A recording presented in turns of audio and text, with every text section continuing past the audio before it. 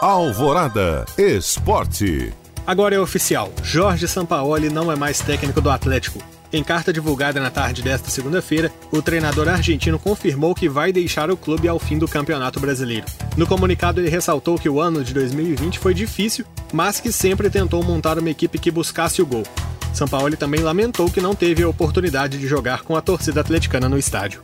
A despedida do técnico à beira do campo foi neste domingo, na vitória atleticana por 3-2 sobre o Sport fora de casa pela penúltima rodada do Campeonato Brasileiro. O último jogo oficial será na quinta-feira contra o Palmeiras, no encerramento da competição. Sampaoli deixa o Atlético com a classificação direta para a fase de grupos da Copa Libertadores. Até aqui foram 25 vitórias, 9 empates e 10 derrotas, com 63,6% de aproveitamento. O treinador ainda não tem destino definido, mas a tendência é que ele acerte com o Olympique de Marselha da França. No Cruzeiro, o zagueiro Dedé obteve por meio de liminar a rescisão do contrato de trabalho. A decisão foi divulgada nesta segunda-feira.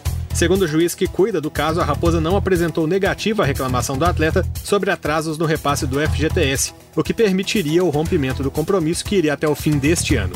No mês passado, o Dedé sofreu uma derrota na Justiça do Trabalho. Em 28 de janeiro, o jogador não conseguiu o mandado de segurança solicitado e ainda foi condenado a arcar com as custas do processo no valor de R$ 277 mil.